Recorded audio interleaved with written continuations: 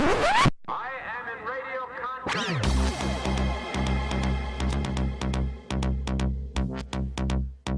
What kind of people are we? I am in radio contact.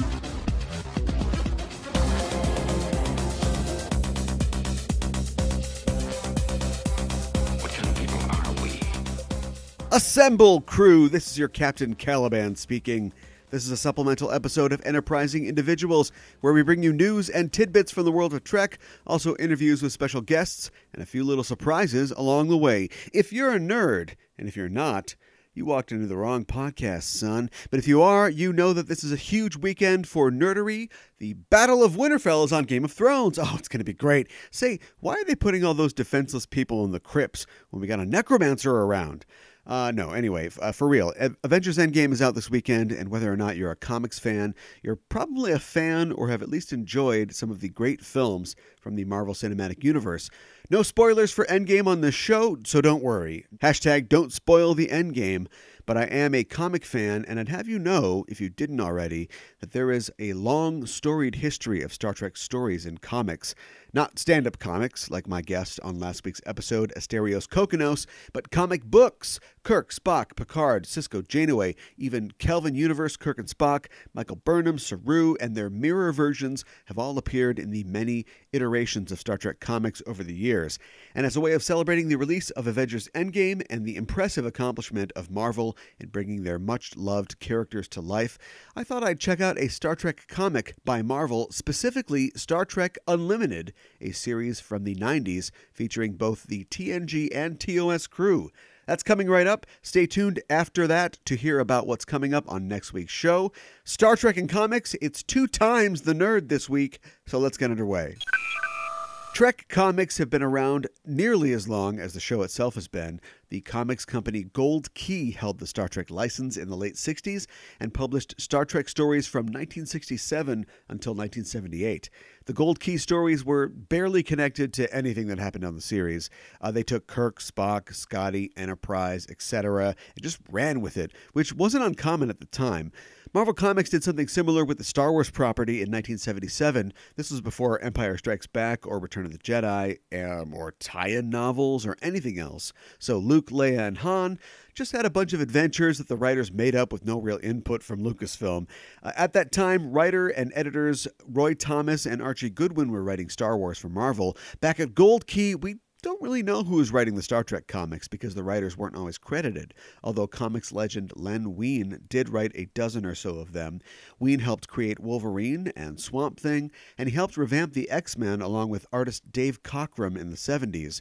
The art for almost all the Gold Key comics was by Italian artist Alberto Giolitti, and the covers were kind of cool. Instead of being drawn, they took advantage of being tied in with the TV show, and they mostly featured stills of the characters in the show in various situations. They were all blended together with some seriously 60s graphic design. They make great retro posters like the kind you'd see on Pinterest or somewhere on the internet. After Star Trek The Motion Picture debuted in 1979, Marvel Comics took over the license, continuing the stories of the crew seen in the film. Literally, the licensing Marvel had only allowed them to use the characters specifically from the film, and the first 3 issues were an adaptation of the motion picture, drawn by the aforementioned Dave Cockrum.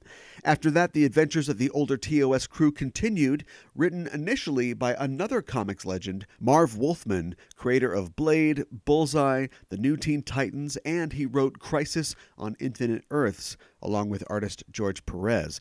The Marvel series only ran 18 issues, but the TOS movie crew would return to comics soon. Also, in the late 60s and early 70s, Star Trek comic strips ran in the US, and also in the UK in some newspapers.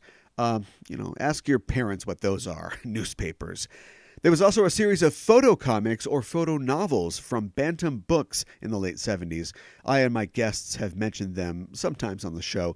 This is where they take stills from TOS episodes and basically retell the episode's story in photo comic form. And they were pretty cool. Something I really liked about them, and I had a few of them. I had the Tribble one, the Trouble with Tribbles one, and I think the Piece of the Action one. Both episodes were covered previously on our show. They were cool because the writers would add a little extra dialogue sometimes. It was mostly expository, but without the motions of the show, sometimes the exposition in the episode needed a little help. So we'd get like characters' thought balloons sometimes. You know, if it doesn't move, you can't necessarily get that someone looks at someone else distrustingly look. So you get them thinking, I don't know. I don't trust this guy. I trust him less than a Mugato with a bunch of bananas. You know, fun stuff like that. After Marvel, the Trek license went to DC, and this is where it really starts to pick up. From 1984 to 1996, DC published the continuing adventures of the TOS crew, and a lot of talented people worked on those books. Writers like Mike W. Barr, again, Len Wein, who is now with DC, Peter David, who, you know that name, he's written a ton of Trek books, and Mike Carlin as well. Also guest writers like Diane Duane and Robert Greenberger, former Discoverage guest, and Gordon Purcell drew a lot of the later issues. Gordon is a former guest on this show. We talked about the Tholian web last year. Go listen to that episode. He's a really nice guy. He's smart, too. He won $50,000 on Who Wants to Be a Millionaire.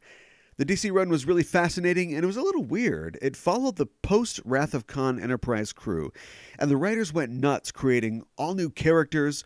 They brought in animated series characters like Emrys and Erix, and they were doing storylines that referenced TOS episodes like A Piece of the Action and Wolf in the Fold and Tomorrow's Yesterday, continuing those stories into comic form.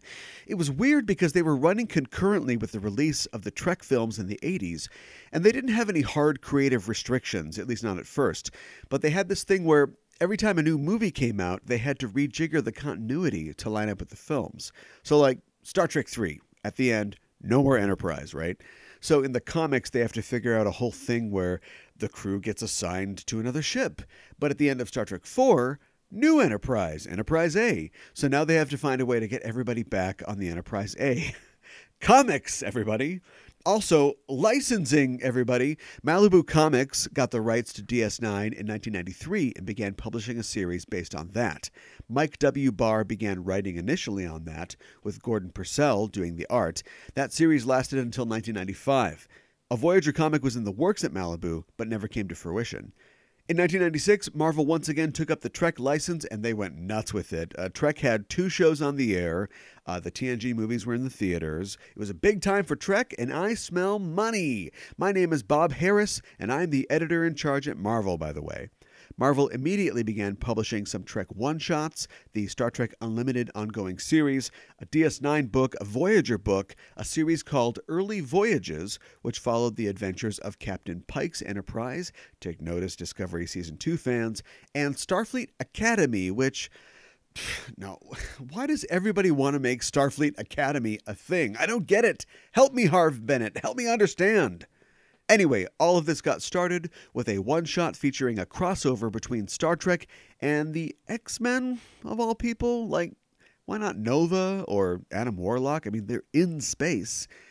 Anyway, the X-Men were huge at this point, of course. It was written by Scott Lobdell, the writer, or at least the writer of some of the X-Men at the time, and it was penciled by various people, including former longtime X-Men artist Mark Silvestri.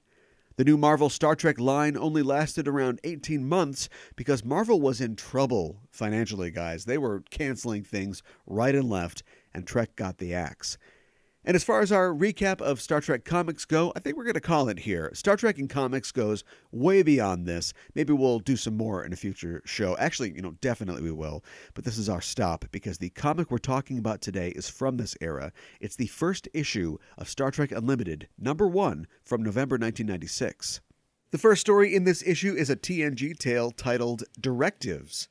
It was written by Dan Abnett and Ian Edgington, and those names are significant. Specifically, Dan Abnett is significant for a lot of his comics and books work.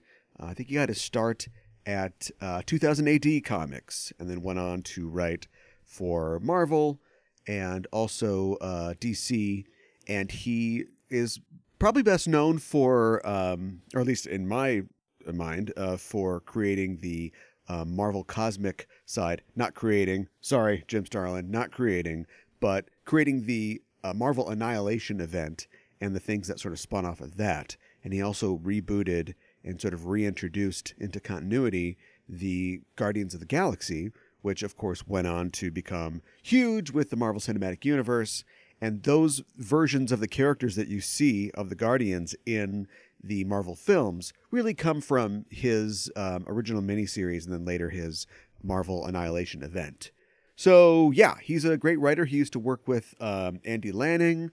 They're not really a partnership anymore, but the two of them are really responsible for a lot of the Marvel cosmic stuff that you see in the, I think it's like the late 90s, early teens, maybe or not late 90s, late aughts, early teens of Marvel cosmic stuff that is now poised, the Marvel Cinematic Universe seems poised to really start exploring. And those are some pretty good books. Where's Nova? Where's Adam Warlock? Where's Moondragon? Let's get these guys in there. Where's Phyla-Vell? I want to see all these characters in the movies in the next 10 years of Marvel movies. But back to Star Trek.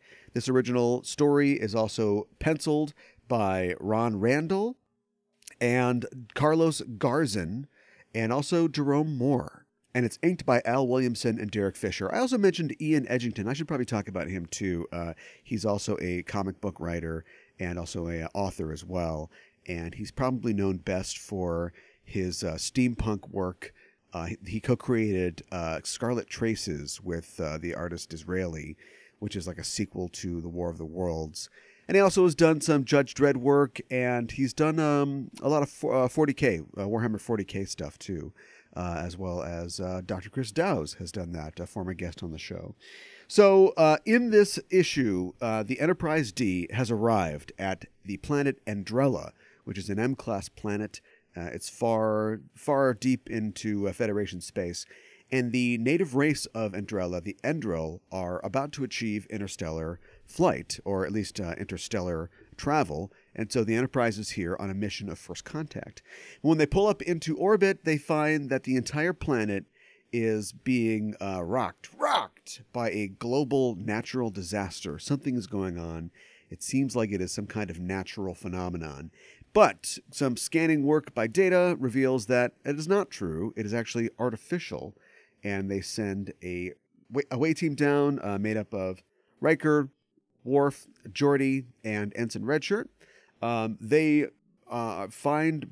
find these technological structures which are drilling into the planet and are causing these seismic disturbances.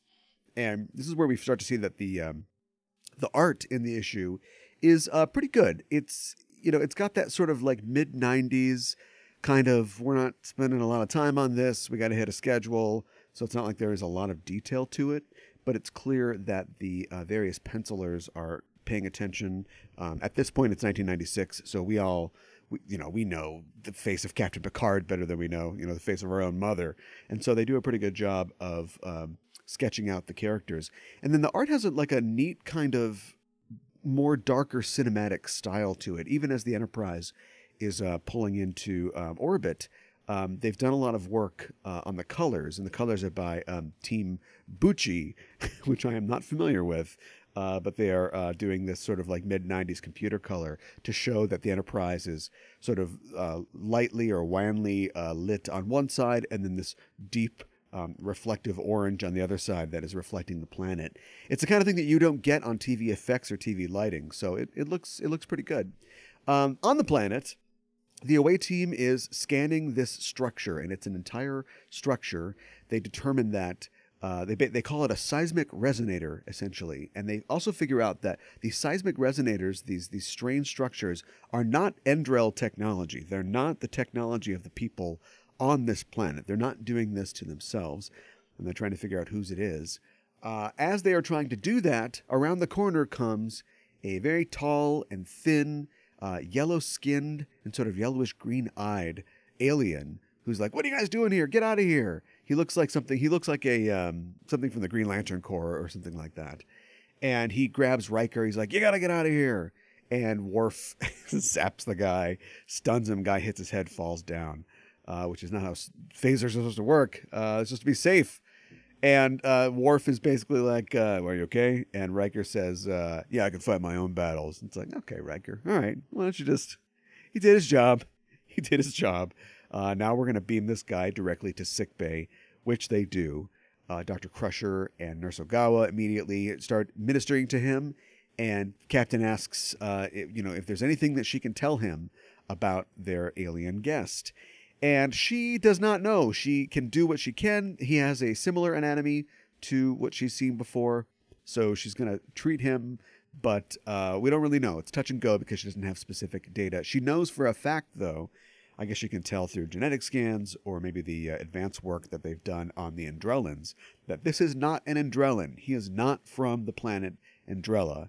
So we've got something of a mystery on our hands. We've got these giant yellow aliens who are here to sabotage the planet of Andrella for some reason.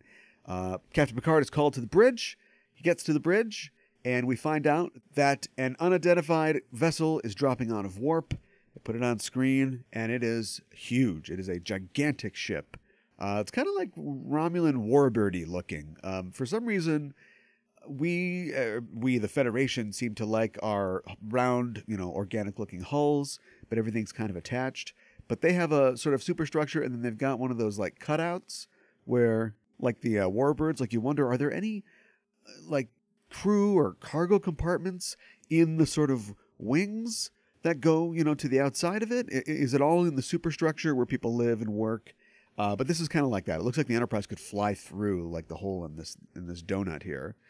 And Data also remarks that the technology on this ship is very similar to that of the seismic disruptors that they have seen on the planet.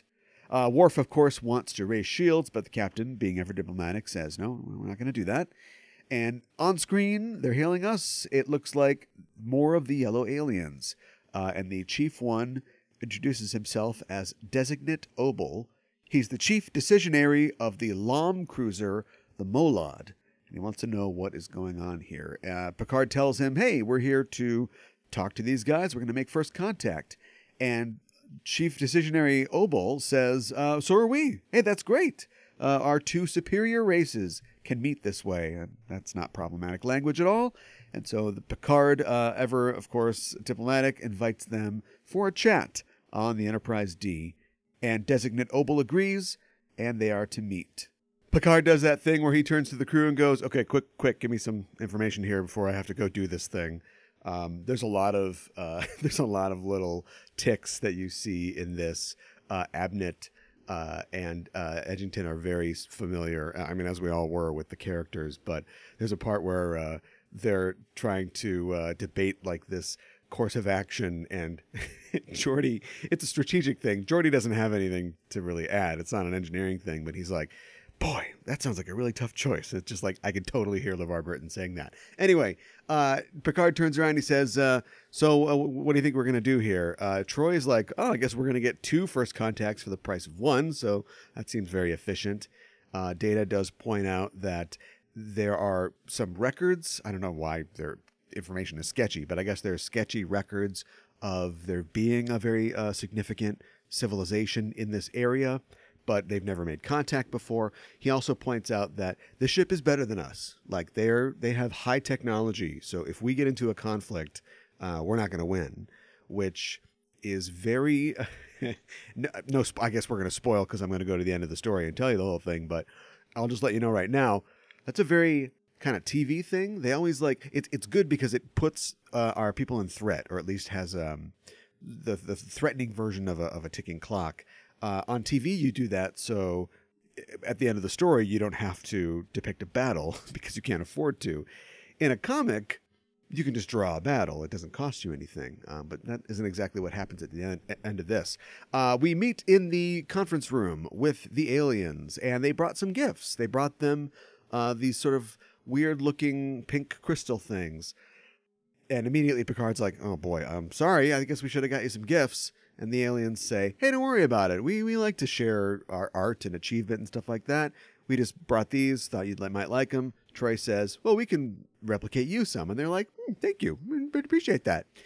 Picard says, okay, well, we got to get down to brass tacks here. First things first, we have a member of your crew on board. He was hurt during an encounter with our away team.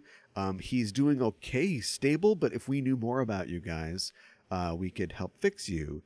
Which is an altruistic request, but it's also like, it's like phishing them. It's like social engineering them. It's like, you give us the information that we want about you. But the aliens are like, yeah, sure, we'll give you whatever you want. Here you go. And if he's too sick, you can take care of him on your ship. Don't worry about getting him to us right away. It's fine. We trust you. So, strike two, I guess, or not the opposite of a strike. Not strike two. These guys seem kind of nice. Then Picard drops the bomb. He's like, okay, and then the last thing, you've got these things on the surface. They are basically causing major disturbances in like the tectonic plates. They're malfunctioning, right? And the aliens are like, no, they're working. They're exactly right. That's how we want them to work. We want to create a drastic environmental change. Which is like, dun, dun, dun. That's where the act break would come in, I suppose. We cut down to the planet's surface. Riker, Geordi, and a team of engineers are examining the disruptors and are trying to figure out a way to stop them from doing what they're doing. Geordi reiterates that these things are working. There's probably a bunch of them. They only show this one. But there's a bunch of them across the planet, and they are working together to basically create a massive seismic upheaval, which would cause volcanoes and seismic activity. There'd be a global ash cover that would essentially create a nuclear winter situation. And he says this isn't even terraforming. Like, he calls it vandalism. They're basically just smashing this planet.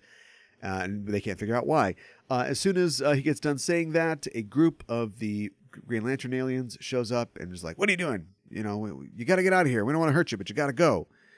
And Geordi starts to like tinker with the thing, and the guys pull out guns, and then suddenly it's like, whoop, get us out of here, beam us up. The away team gets out of there. Back in the conference room, they're talking about what the situation, and Data points out, and this is a little lost thing. I guess this could happen on a TV episode as well, but I guess Data's been like kind of researching on this, and he basically comes up with a solution, or a theory at least, which is that these aliens, the Lams, they have this is neat. They have a class of psychohistorians. Anybody who's familiar with Asimov will recognize that.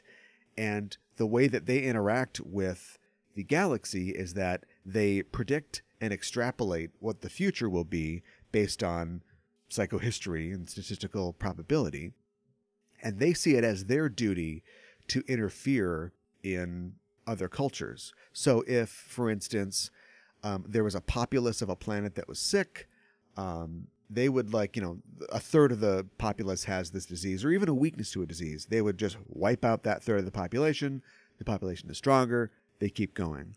Or say there's a sun that's going to blow up in 50,000 years, instead of just, letting a society or a culture wait until they can figure it out themselves, or they're just killed by this sun going nova, they would basically just like force at gunpoint everybody into a ship and then take them to another planet. So they basically have like the opposite of the Prime Directive. They have like the Prime Imperative. Ding, write that down. So we were setting up this clash of ideologies. The Federation wants to never interfere, or interfere benevolently with permission, and this culture is the opposite. And for all that we see, the Lam are completely benevolent in their own way. They are non-hostile and non-threatening, but this is just the way that they run it, and this is not the way that we do it in the Federation. And so now we get into our own classic First Amendment, Prime Directive. You gotta let these guys speak. Prime Directive discussion. One of the things that you get on the show very often, where the whole main crew is talking about this, and they're bouncing it back and forth, and they're talking about how we can't interfere because the Andrellans haven't been contacted, and also we're sort of having a first contact with the Lam. My interpretation of this is the Lam don't. The normal like Prime Directive things don't apply. The Lam are already a star-spanning culture. They themselves are interfering. And at this point, I think, wouldn't the Prime Directive go from passive to active? Kind of like how, to bring up Asimov, the laws of robots are, you can't hurt a human. You can't allow a human to be hurt through your inaction. You can't watch a human get hurt. I always assumed that the Prime Directive would kind of work like that. Like, say that you had symbiosis. That's where you've got the space farmers are being exploited with drugs from the space country club people, and ultimately they've got interplanetary travel, but not really interstellar travel. I don't think they really have like a warp drive, so you should not get involved in that, even though these guys are like totally ringing these guys out with drugs. But this is a situation where, I don't know, like the Borg. You wouldn't say, well, we can't interfere with the Borg, so just let them assimilate. You'd go, no, don't assimilate the Mintakans. Like, they need a chance to develop on their own. But we have a broad interpretation of the Prime Directive because Picard likes to consider all sides. And so that's the situation that we're in. Geordi says that we've rigged up these like neutrino beams, basically, and we can just shoot all these seismic agitators on the surface. That'll stop the effect. Everything will be fine. But Data points out, yeah, that would be a great thing to do. That would absolutely get us into a war. So Picard's it's weighing on him. He asks the doctor how their patient is doing, and she says he's actually doing pretty good. The Obel sent us that data, and so we've got medical data on them, and I think he's going to be fine. We'll be able to send him home in about an hour.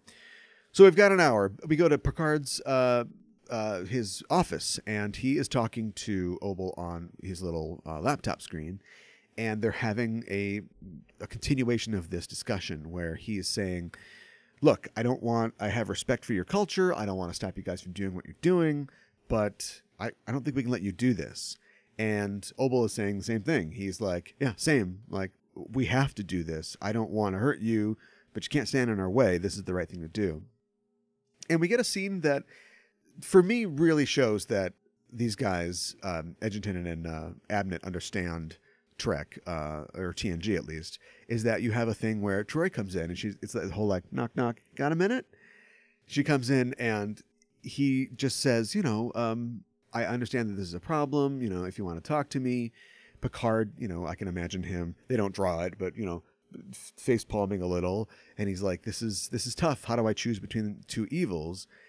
And Troy actually has a real kind of sanguine outlook on it. She brings up actually the episode The Chase from TNG about how the preservers millions of years ago put DNA onto these planets or into these other beings and interfered with the entire galaxy. If they hadn't, we wouldn't be here.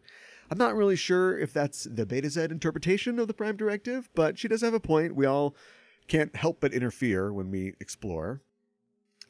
Eventually, I should say that she encourages Picard. She says, I know you're going to do the right thing because I watch this show. Crusher calls up to Picard and says, hey, you got to come down to sickbay. I got to show you something right away. And he does go down there. It's one of those scenes where she tells him what it is, and this happens on TV too, but we don't find out what it is. Cut to a few minutes later, I guess an hour later, Picard is back in the bridge. He calls Obel on the LOM ship and says, hey, I'll tell you what, I'm going to let you know that we are going to beam your guy back. Boop. Okay, we did that. And here we go. We're deactivating all your things. And that's done. And immediately Obel's like, what are you doing? We told you not to do this. You turned all of our things off. We have to fight now. And Picard says, bup. Check this out. I'm also going to send you some of this bio data that you sent us. Look at the highlighted marks, courtesy of my doctor. My doctor was looking at your blood work, and she found a congenital defect in your blood. And if you guys don't do anything with this, it will basically magnify, and within 1,000 years, your race could be wiped out by this problem.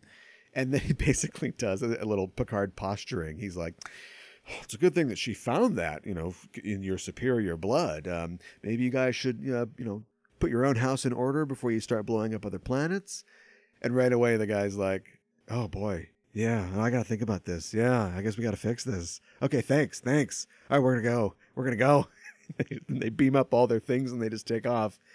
And normally that's when you would just go, boom, right to credits and we're out.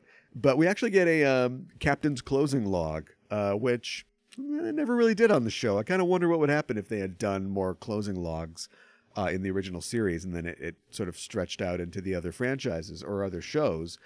But basically he just sums up. He just says, I get it. Like they're benevolent, but they're kind of arrogant. They mean well, but we held a mirror up to them and showed them that they had a problem. And in a way, they are a mirror for us. And he mentions that as well. He says, I hope that we don't become that way someday. And that's it. I mean, it's nice. You would need some kind of subplot. Data's cat has a cold or something if you were going to do this as a TNG episode. But otherwise, like, this is a good pitch. Like, I wonder if this was maybe a pitch, if Abnett or Edgerton ever pitched to Paramount. But it's, like, not a bad idea for a Star Trek episode. I was really impressed. So, yeah, it's good. I still want to see the Enterprise fly through that donut, though. Okay, the second story in this issue is a TOS tale titled Dying of the Light. It was also written by Dan Abnett and Ian Edgington and was penciled by Mark Buckingham. It's a name that should seem familiar to you, mostly because of his work on Fables. He worked with Bill Willingham on Fables for a long time.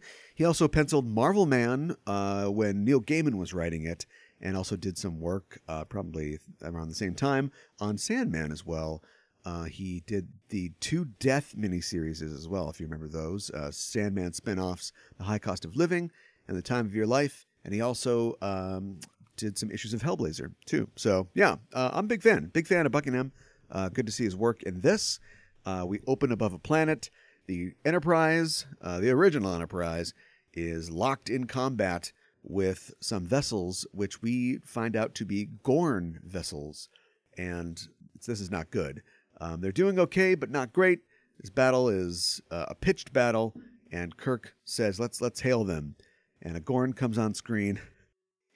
And this is Willingham's pencils are like right after the initial sort of title page with the credits, we go to a 2-page splash, which is nice. It shows already that Willingham's got a pretty good grasp of like the setting of TOS. I don't think he does a great job on the faces. He's kind of doing his own thing.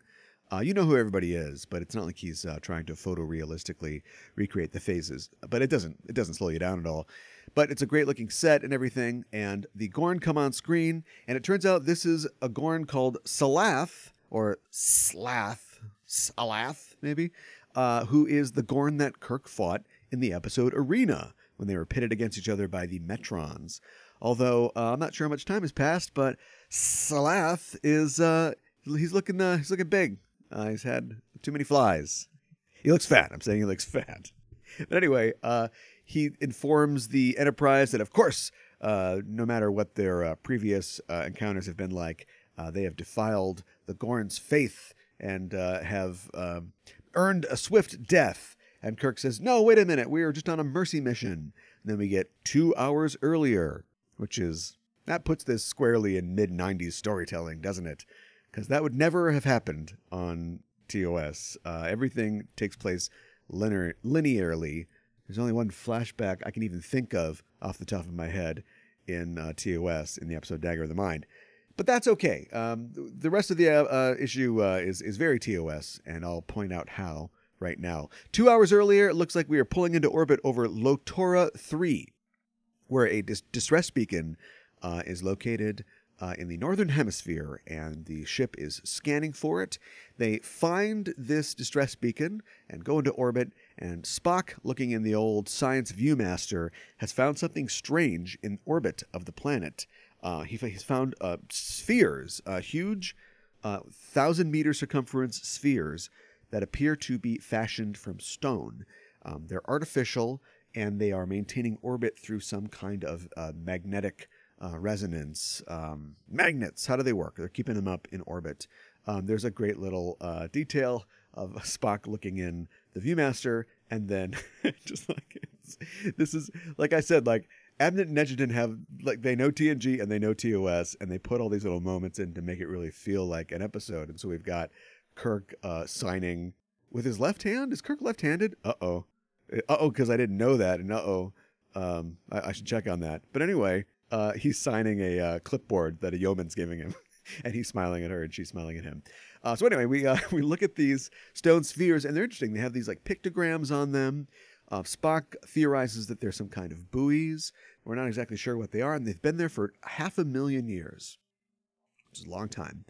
Uhura informs the captain that they have got a fix on the beacon. They're ready, And so the captain assembles an away team. He wants McCoy and Spock, of course, to come with him. Spock says, permission to stay aboard. Captain, I would like to examine the writing on the pictograms more. And Kirk says, yeah, okay, I guess we'll be fine. So they beam down to the planet, which is a jungle-like planet with a very Incan-looking ziggurat formation. There are these stone sort of gods who look kind of crocodile-y, so we're heading somewhere with that for sure. And they're also finding more of this pictogram script. And as soon as they beam down, they meet a scientist. And this is a typical marooned scientist. He's got a beard, which would be very, I don't know, maybe on an academic in the 60s, but that means, no razor, no civilization. And he's got one of those shirts with the sleeves are ripped off. Oh, the sleeves are ripped off. This guy's living rough. His name is Holm Bainan. He introduces himself as a professor at the University of Chicago Field Archaeology Program. And Kirk says, you're a little far out for a field trip, waka waka. And Bainan says he has found, a find of amazing significance. He has found many artifacts, but he's going to need a shuttle to beam them back. He's worried about them passing through a transporter beam. The doctor is checking him out, and he's got this great D. Kelly kind of frown on. And Kirk says, okay, we'll take care of it. Don't worry. Go get back to what you're doing. And so he goes off, and he's like, what'd you find, Bones? And Bones is like, oh, it's fascinating, Jim. It's damn perplexing. He's totally healthy. Like, he's not malnourished. He doesn't suffer from exposure. He doesn't have any jungle diseases. So I don't know what's going on with him, and that's weird. But we all decide to go back to the ship. They're back on the ship. Spock informs the captain that he has got a basic decryption of the language going. And he says that it's a very old language, but the markers on the spheres denote the world to be named cenotaph, which is a word for basically like a grave marker or a gravestone. And he says, we may have basically sacrilege. We may have trespassed on a funeral world, specifically a Gorn cemetery world. Bad news. It's bad news for everybody. This is the moment that Bones comes up to the bridge, and he says, I've run a full test on him, and the reason that he is so healthy is because he's just got a slew of antiviral agents, and antibacterial agents. He's basically like came here ready to, he came here prepared. Like, it seems like he knew what he was getting into. He knew that he would be, quote unquote, stranded on this planet, and got himself ready to be stranded. So something that we don't understand here. Meanwhile, the captain receives a message from cargo bay, or from the shuttle bay, saying that Bainan is fussing with the crews who are unloading the shuttlecraft of the artifacts. And could Kirk come down? And he's like, yeah, gladly. I'll gladly come down. He heads down there and meets up with Scotty. And Bainan immediately says, your crew is being horrible with my artifacts. And Kirk's like, oh, very well. Crew, be very careful when you load them back in the shuttle, and we're taking them back to the planet. And Bainan's like, what are you talking about? You can't do this. This is a betrayal of science. And Kirk's got a great line here that I could totally imagine Gene Kuhn or someone writing. He says, climb down off that high horse before you fall and hurt yourself, Professor. He tells Spock to give him the juice. And Spock says, we looked up your credentials, and you're not some explorer. You're actually the chair of extraterrestrial anthropology at the University of Colorado with a specialty in Gorn. So you knew what you were doing. You basically came here to rob this place of its artifacts. Bainan basically owns up to it, but he says something intriguing. He says that his entire life's work as a exoanthropologist has been to prove that a species like the Gorn is an evolutionary end product that is similar to mammals on Earth, but came from Dinosauria instead, which is something that's explored in Voyager, if I'm not mistaken. But he says, and that's what I'm working towards. I think it's worth it. Spock actually says, yeah, that seems pretty cool, but we're not going to be able to confirm that because the Gorn don't like to talk to us. And Bainan thinks that his actions, or the means, justify his ends in this case. and he's invited the Enterprise or a starship like it to come to the planet through distress beacon to serve as his getaway car, basically. So Kirk's really unhappy about this, of course. This is when the Gorn attack begins, and we're basically catching up at this point to the 2 hours before, in this case 2 hours later. So they throw Bannon in the brig, and now we have to figure out how to keep from starting an international incident with the Gorn. We go back to the conversation between Alath and Kirk, and Alath basically tells him, this is it. Like, you got to surrender to our law, or you're going to be wiped from the stars. And Kirk says, we surrender. Like, he surrenders. Nobody can believe it. And he says, give me an hour to get everything ready, and then we will beam to the planet, and you can do what you want with us. And so Spock is basically like, intriguing, so we're going to surrender. And Kirk says, we have no other choice to do this. We are in this situation. It's a very TOS situation where we find ourselves, violating some law, some statute or something like that. And so how do we make everybody happy without getting ourselves in trouble or getting killed or killing other people? And Spock is like, so you don't really... Kirk says, like, we surrendered, but really I need this hour to figure it out. It's a very Kirk thing. And Spock says, well, you said that you surrendered. The Gorn are very honorable. Doesn't this seem dishonorable? And Kirk's like, oh, I have my fingers crossed. It's a white lie. And we got a great Spock moment. And he's like, I fail to see how color might alter the duplicity of your statement. Yeah. Okay, great. So let's try to figure this out. They go down and talk to Bannon in the brig. I think it's neat. It's a guy who starts this whole thing out. He's basically the inciting incident and the cause of the problem. But in this case, we're going to use him to solve the problem. So they basically grill him on, like, tell us everything you know about the Gorn. We need some juice on the Gorn. And he says, the Gorn have this very martial, warlike society. It's based on honor and respect. He kind of name checks the Klingons. Basically, he says that, like, a cemetery planet like Latora is like their Tovakor. It's like their Valhalla. And Kirk says, white people mythology? Now I'm on board. Valhalla. Let's get down there. So they go to meet the Gorn on the surface. Interestingly, we actually get, maybe this is just a filler page, but we actually get a switch to the Gorn ship, and we get to see Salath's log. And he basically, it doesn't really add anything, but he just says, they violated our planet, and I have defeated the human Kirk. But I remember this guy from the episode Arena. Like, he was very resourceful. I know that something's happening here, so I'm going to keep my compound eyes open on this one. So we all meet down on the surface, and he says, okay, very well. You've brought the grave goods back. You got this shuttle here. You're unloading all these boxes of the artifacts. Now, time to surrender. And Kirk says, no, wait a minute. Maybe we could talk this out. What do we have going on?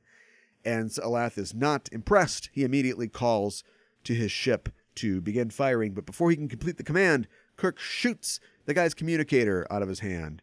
And he says, oh, this is how you avoid conflict, human Kirk? Which, he's got a point. He definitely has a point. But this is a TOS episode. We need a... we need a fight scene. So a fight scene ensues. We're dodging phasers. Spock is wrestling with a Gorn.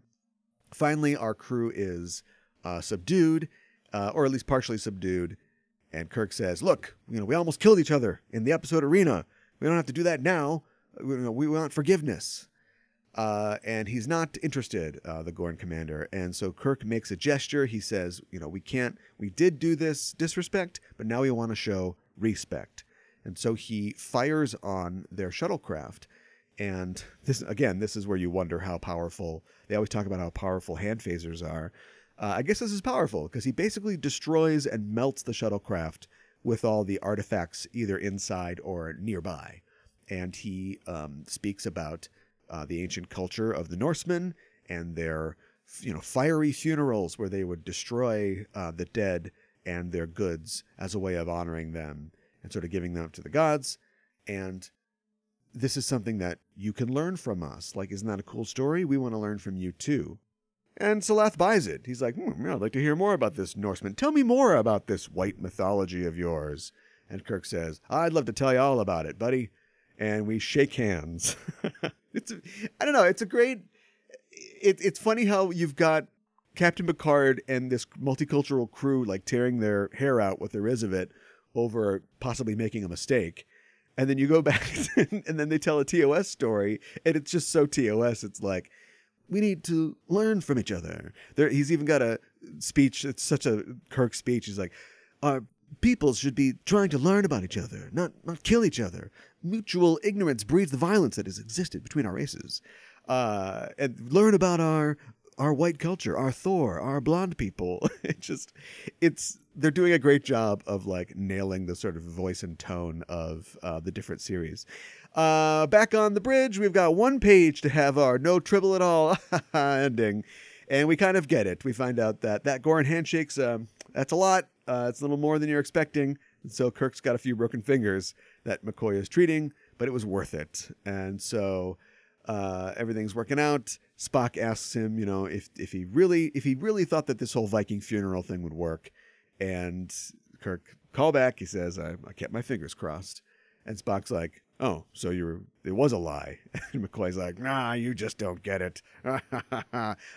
Take us home. Warp 3, Mr. Sulu. And off they go. It was fun. This is a really fun set of stories. And it's, like I said, once again, it's some stories that you feel would just slot right into their respective series. I think that they are really worth it to check out. This was an ongoing series that Edgington and Abnett wrote a lot of it for, and also Buckingham was on for a lot of the penciling as well.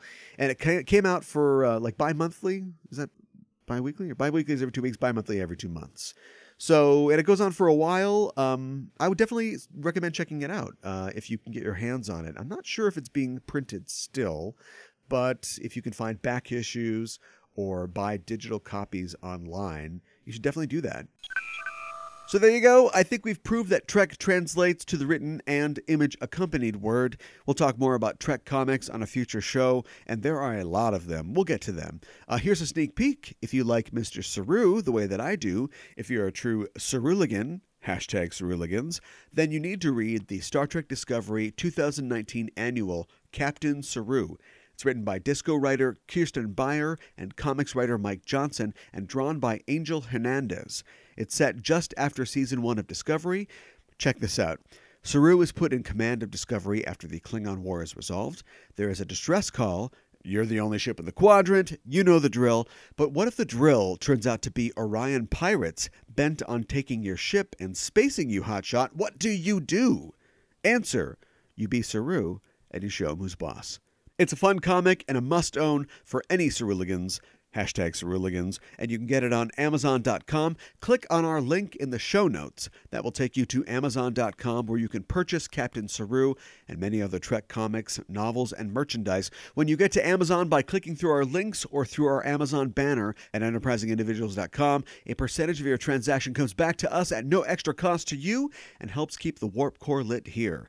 And this will count for anything. It's not just Star Trek stuff. In fact, you can bookmark our banner, and when you click through to Amazon with your bookmark, whatever you buy, the same deal applies. It's a great way to help support the show. Anytime you shop on Amazon.com, please click through our Amazon banner or through your bookmark or your saved link and shop away. And maybe you're saying, okay, yeah, Saru's fine, but I'm too busy watching Doug Jones in the 1998 classic Bugbuster starring Randy Quaid to read any comics. To which I would say, Bugbuster, a classic certainly. I feel he shows stronger work as Mr. Saru in Discovery, #Saruligans. But I would also say if you like what you hear on Enterprising Individuals and you want to support the show, why not head to our Patreon page at patreon.com/EISTpod. It's there that you can sign up to be a crew member for the show for a small monthly amount, and you can get access to exclusive subscriber content like live shows, DS9 rewatch recaps, Star Trek Voyager recaps, and more for just $12 a year. If you join at our Ensign level, our $5 level, you get extended interviews from show guests containing off-topic discussions and outtakes, now uncensored. Guys, Asterios broke me. I don't have time to censor everything. My beep button finger is a stub. You bought it. You can hear the F words. You're adults. That's the deal. Uncensored from now on. You also get sneak peeks at what's coming up on the show merch, and we'll thank you live on air for your contribution. So get involved. Join the crew of the USS Enterprising Individuals. Just head to patreon.com/EISTPOD. Anybody can join our crew. Cerulean or no, all are welcome at patreon.com/EISTPod. And as always, the best way to support the show is to tell a friend. Anything you contribute to the show will be appreciated and will help keep us flying. Thanks. And that's it for this supplemental episode of Enterprising Individuals.